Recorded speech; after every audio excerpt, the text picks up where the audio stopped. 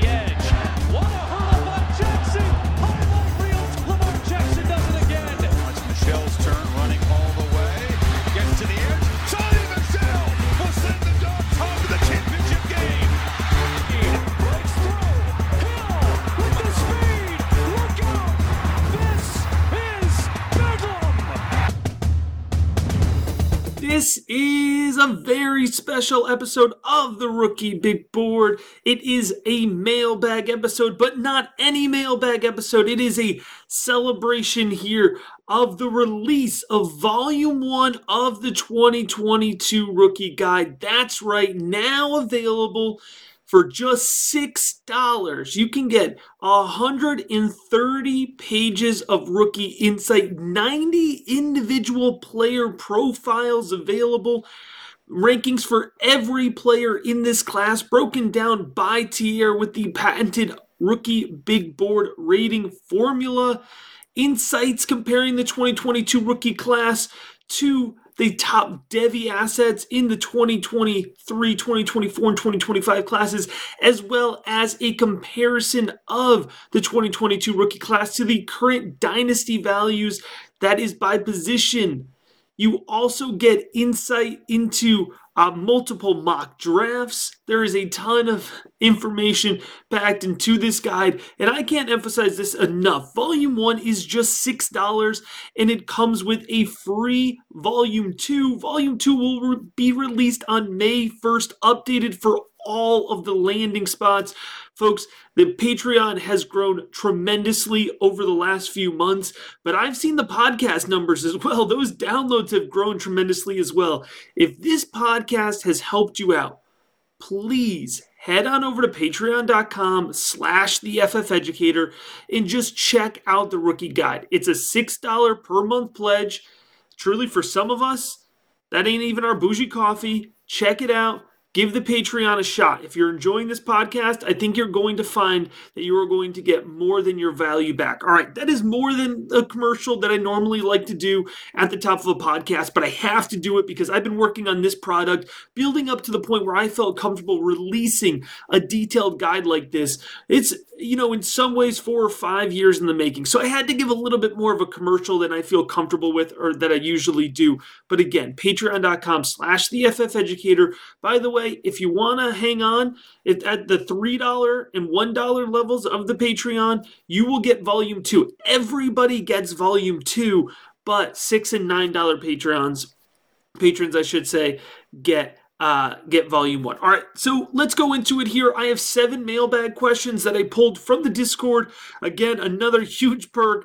Every level of patron access does come with Discord access, and I dropped it in there today. I just asked, man, let's celebrate the release of this guide with a mailbag, and I had too many questions to choose from, so I'm sorry if yours didn't get in there, but I have some good ones, and you all know how these mailbag episodes go here. I normally go very scripted. I do my research. I do it out. I like to be a little bit more off the cuff, a little bit more organic here, and work through questions together. So let's start with a question here from Funked. It says, what are some things you look for when throwing darts in rounds 4 and 5? I love this question.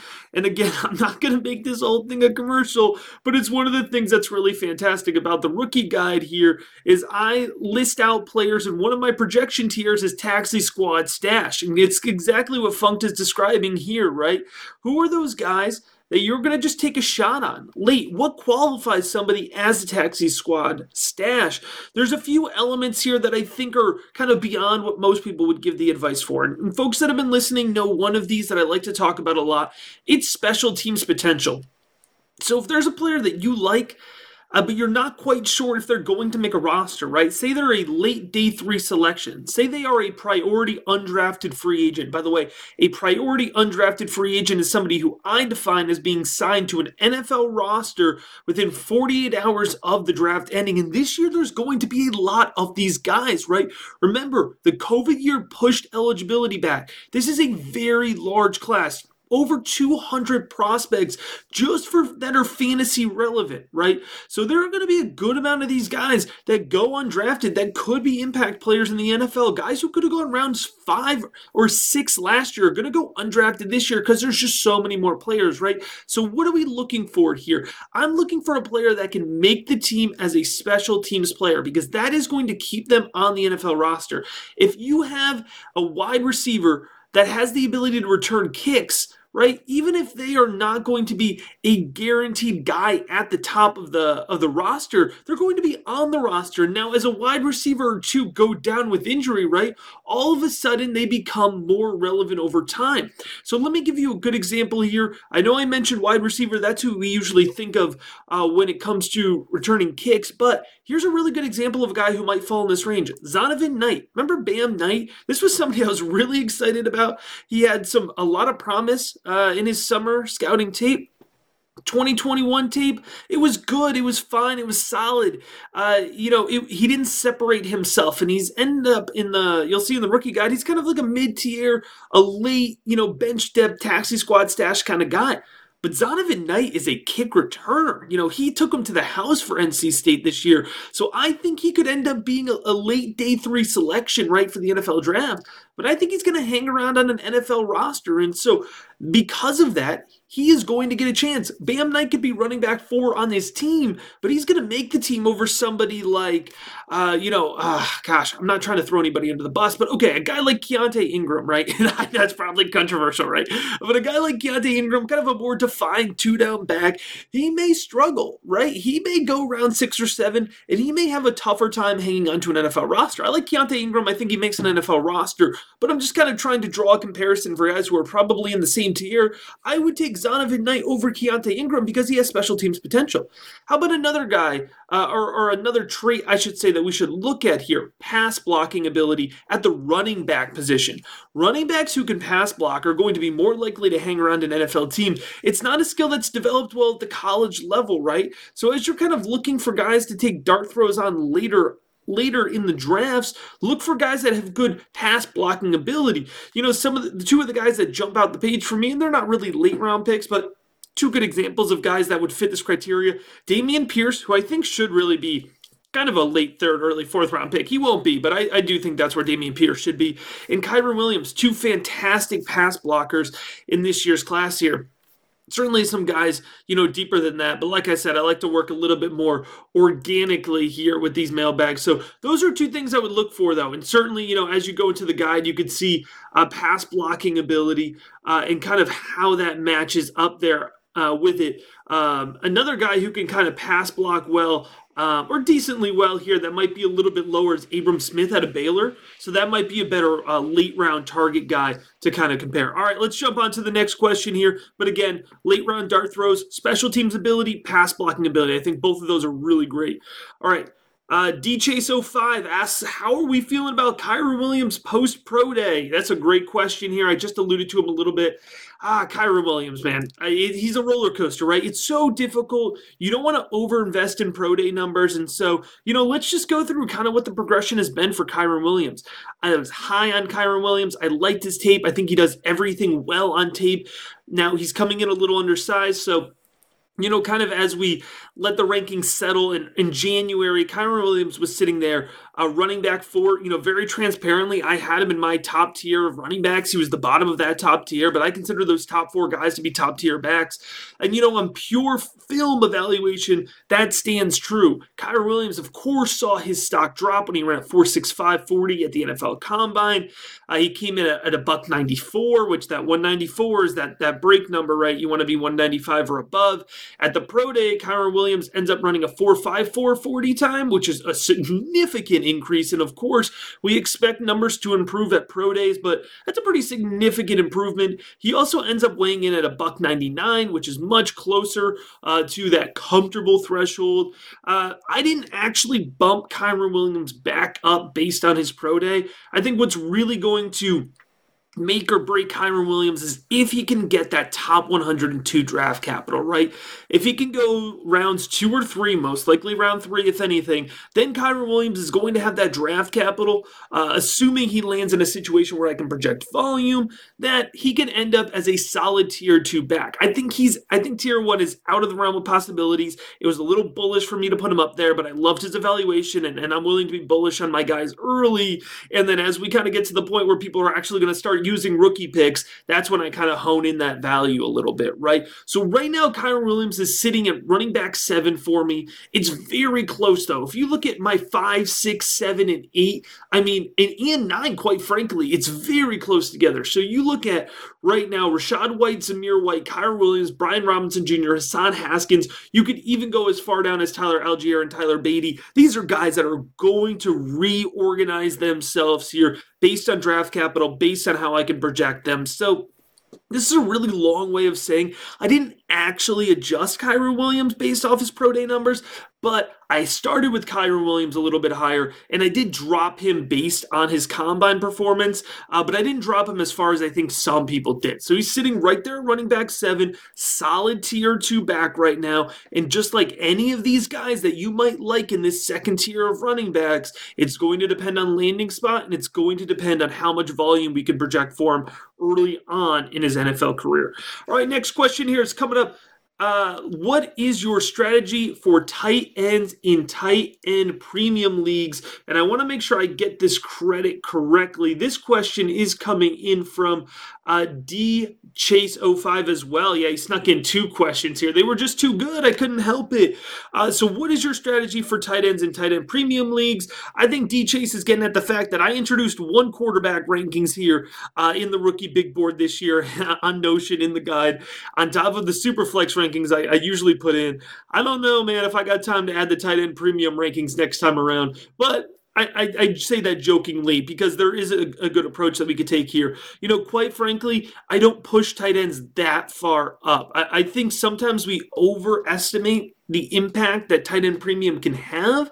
I think it's a good bump, right? And certainly if you look at the mid-range of the rookie big board rankings right now, right? So if you go to the full rookie big board, you can kind of see let me point out here where Trey McBride is. Right now, Trey McBride is at 21 overall. This is a non-tight end premium, and he's falling in the flex filler tier, right? So the type of guys that are around him in that same tier right now, Alec Pierce, Zamir White are just above him. Christian Watson, John Mechie just below him, right?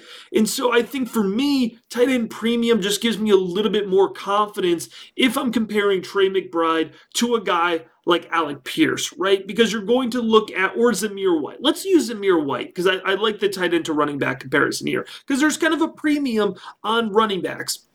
And so for me, you know, that positional value, if you look at Zamir White or if you look at Trey McBride, you're kind of looking at that and saying, yeah, actually, I think I feel more comfortable, you know, more times than not, I think folks are going to look at that and say they feel more comfortable taking the running back in that situation instead of gambling on the tight end, which we know takes a little bit longer to pay off, right? And so in a tight end premium league, when you're comparing within that same tier, that flex filler tier, that just says to me, you know, okay, I could take Trey McBride over Zamir White. It still might take a little bit longer here, but the payoff could be more significant. So I don't significantly change my strategy is essentially what I'm getting at here, but I'd be willing to prioritize a tight end selection in the same tier. You know, if you want to work down the list a little bit here, where you're going to find a lot of tight ends in this year's class is in my bench depth tier, right? And so that you're looking at, you know, do I take Grant Calcaterra or do I take a guy like Kevin Austin, right? In a tight end premium league, especially once we're getting later in the draft, give me Grant Calcaterra over Kevin Austin. Both guys who I think are sneaky sleeper picks and could really be impact players much more than people are expecting. But if I'm taking a shot anyways, why not take a shot on a player I'm going to get a premium out of, especially because in this year's draft, you've had the opportunity probably at the point where you're deciding between Calcaterra or Kevin Austin, you've probably gotten the opportunity to take at least 2 wide receivers already and probably with some pretty good value behind them.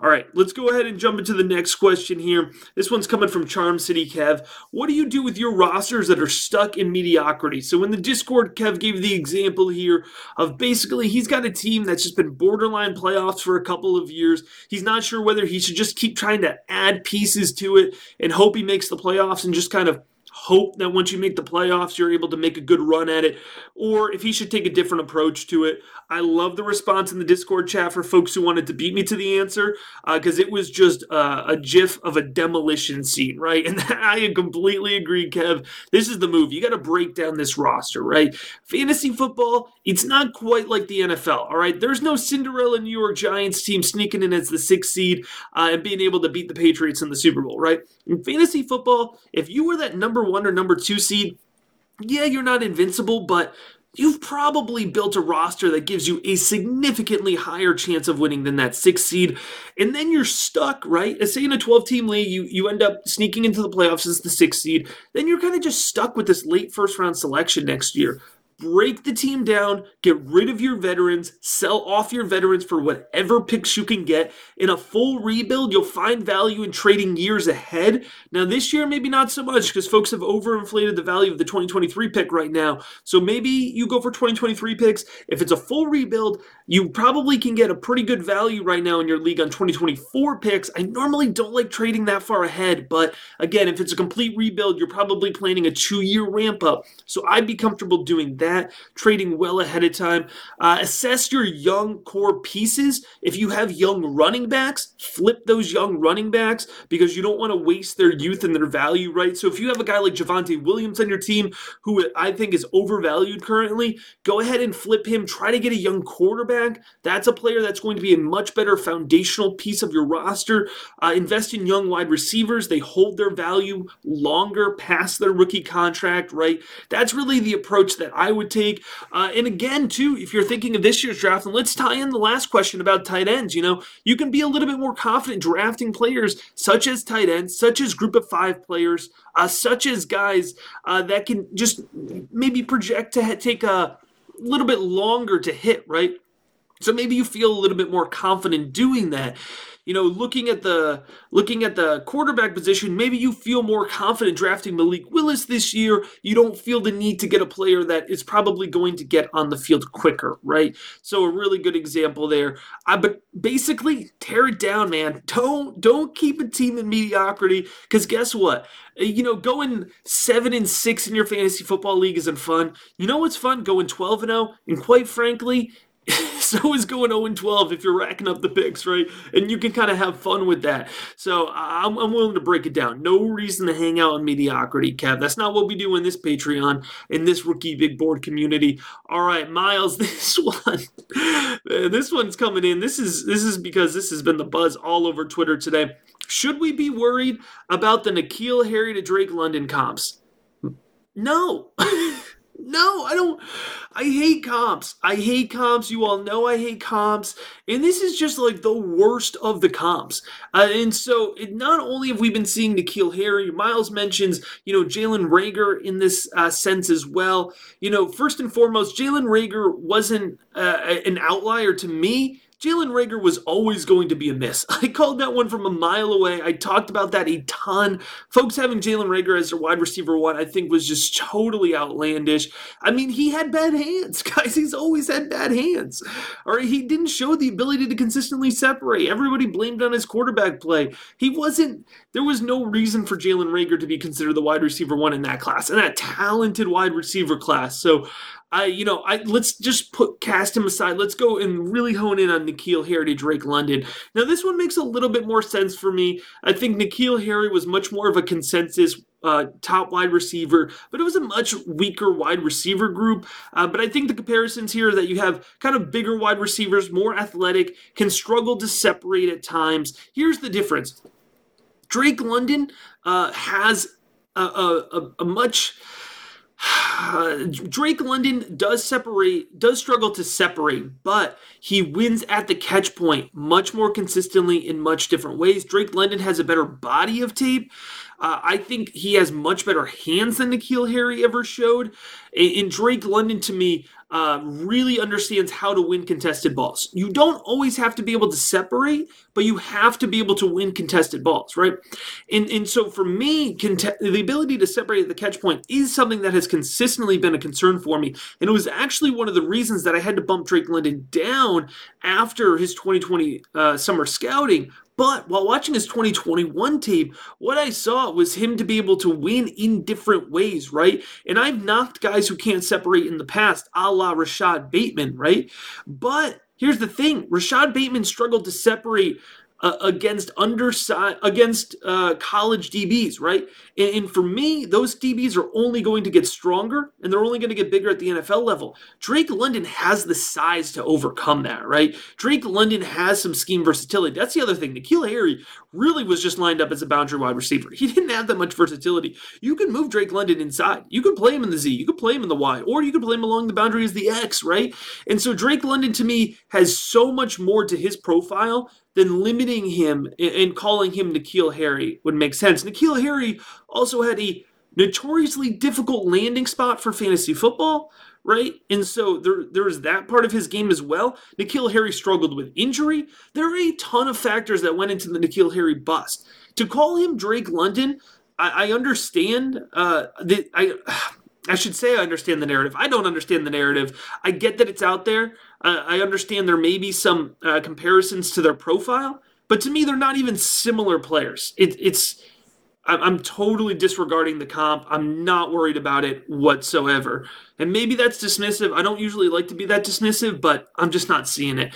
All right, moving on to the next question here. All I do is win, win, win.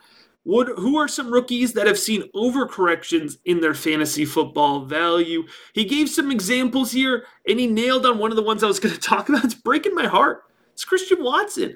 I'm the Christian Watson guy. I've been screaming, I think, for 4 months now that Christian Watson should be a sleeper in this year's draft class. But it's done. Christian Watson has left sleeper value, folks. We have blown his cover. He did too good at the combine. He did too good at his pro day. We let too many people see the North Dakota tape. I think too many people have downloaded this podcast. I appreciate y'all telling your friends, but we blew it with Christian Watson. Because now Christian Watson, I have seen mocked as high as the late first round in a 1 QB mock draft. Early second round in a Superflex mock draft. Y'all, 2 months ago, we were getting him as a late third round selection, and we were going to hit that value. But now Christian Watson has risen to the point where he's being drafted in Superflex leagues. I'm seeing fairly consistently in that 12 to 16 range. On the rookie big board, he's still 22 overall. Now, if Christian Watson is able to secure top 50 value or top 50 NFL draft capital, his value will jump. And his value probably will match that early second round Superflex value, right? And there's a good chance that Christian Watson does end up a top 50 selection. Currently, I still have his projection as 50 to 102 because it almost just feels like maybe there's too much inflation in his value based on what I'm seeing out there. But again, it would not shock me if Christian Watson is a top 50 NFL draft selection. But at this current time, I do think we've inflated his value a little bit too much. We've blown his cover. I really don't appreciate that, y'all. But you know what? I'm going to be willing to pay up for him. I really will. Another guy here who is in a very similar way seeing his value bump up, continue to climb, is Alec Pierce. I think we've overcorrected Alec Pierce to a degree. Now, I do have him as 19 overall on my board, so it's not as significant, but I thought we were going to be playing it cool with Alec Pierce. Again, another guy who we knew was going to test well. And then once folks actually saw that, he bumped up on board. So I think he's locked into a second round selection right now, which I do think is a little bit of a bummer because I wanted to get him. At a good value. So I'd say those are two guys for me whose value has risen a little bit higher than I would prefer.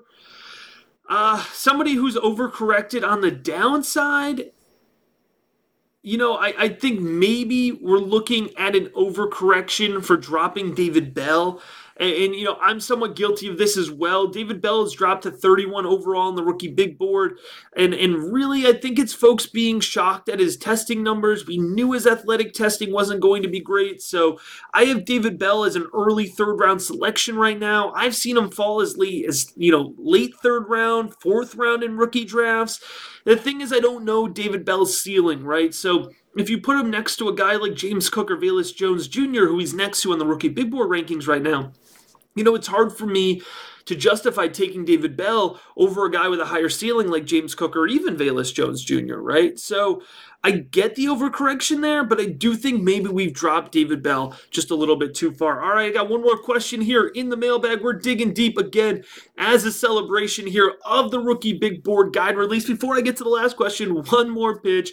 If you're enjoying this podcast, seriously, it's free all year long. The podcast is, but consider heading on over to patreon.com/theFFeducator and getting volume 1 of the Rookie Guide, 130 pages, 90 individual profiles, so much packed into that. Patreon.com/theFFeducator, $6 or $9 tiers. For my non-American friends, that is the RBB 300 or RBB 400 levels. And there are a lot of international folks that subscribe to the Patreon, so I appreciate y'all tremendously. All right, last question coming in here from Lehigh98. Is it better to have I have one high pick or multiple lower picks, and I'm paraphrasing this question a little bit, but essentially this is this concept of, would you rather have a high rookie draft selection and have the opportunity to draft somebody who feels like a can't-miss prospect, or would you rather trade down from that and acquire multiple picks, right, and have more opportunity to hit on those guys? Now, the cop-out answer here is going to be it depends on the year, right? There's going to be certain years where you have the Jamar Chases of the world, right? Or even the Trevor Lawrences. And listen, I understand Trevor Lawrence hasn't hit yet. I'm still fully confident he will as we kind of correct those situations. There's certain years where you really do want that 101 pick and you feel confident getting that 101 pick. In this year's draft class, the tiers are so deep, right, that I would much rather in this year's class, instead of having the 101, if I could trade back from the 101 to get the 104, the 108, and the 202, give me those three selections all day long in this year's draft class, right?